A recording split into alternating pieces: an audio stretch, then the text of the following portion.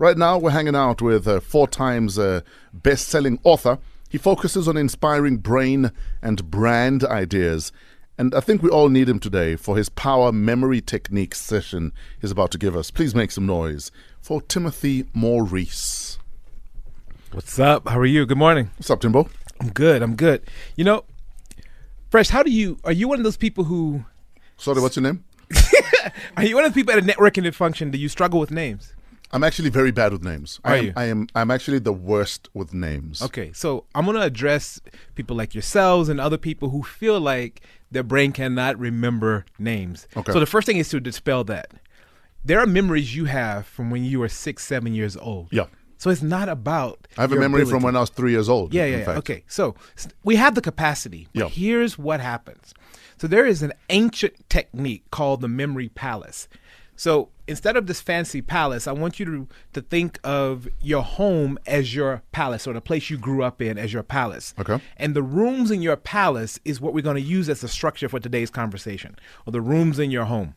So what happens is the brain needs emotional associations. So let's say you are at a networking event and you meet me. Yeah. Then you go, what is it about Tim that's extreme, a little bit emotional, that I can attach to him that will make it easier to remember? So for example, you go, Tiny Tim, who I saw this morning sleeping in my tiny bed wearing a tiny t-shirt, and he looked crazy. Okay. The moment you put those together, you're not going to forget me.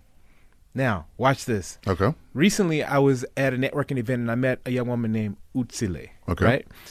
And what I would do is I go, okay, what is it about her? She's attractive, etc. So I went, ooh, Utsile is fine. Okay. So the moment I attach that kind of emotive beginning, Also deliberately did that. deliberately. So when you deliberately do it, so you're at a. What about the guy that is struggling on a Monday morning with Palesa Taboo? You know you meant Palesa Taboo, but, you know. So if you're struggling to remember her name, this is actually a good example. Does alcohol work against you? Yeah, let's say she's a little bit tall, Yeah. right? You say, Palesa bumped her head in my bathroom, and then I had to bandage her up. So that emotive sort of association, and the more extreme it is, let's say you need to remember buying milk at the end of the day when you get off of work. Yes. Then you go, okay, I am pouring milk on my boss, and it's going to turn them into a white person. Okay. Right? So that extreme, the more extreme you can go. So if you're at a networking function, you meet a guy named Korabo. You say, Korabo has a beard. I caught Korabo in my kitchen cooking his beard as seasoning sauce. Now, the more extreme you get, the more it triggers like dopamine and adrenaline, and that becomes like the sticky glue for memory. It sounds crazy, but I can see why it works. Yeah. And I'm telling you, the memory champions, you know, where I came across this study was from a guy, a science researcher and writer, who had he thought he had a horrible memory. So he started studying memory champions and became the world's leading memory champion. Okay. This is a person who says physically, I struggle with memory. Sure. So I've started to employ these same techniques because, you know, we out at events, we at conferences, we meet people from all over the place. And so I look at something, anything quirky, if they got long hair, they got short hair, whatever it is, the key is to say to yourself, even if you are studying and you have numbers, then you plot the numbers on the couch, for example, and you go, I'm going to put 876 on this part of the couch. So by plotting things alongside different places in your room, you enhance that sort of stickiness effect. The brain needs context and emotion to be able to remember important things. Makes sense. Yeah. Makes sense. You with me? So how do you help men that always forgetting the partner's birthdays and anniversaries? Yeah. How do we fix that, Tim? So let's talk about it, right? Yeah. So you look at the birthday, you look at, you know, what is something emotion that happened on that day?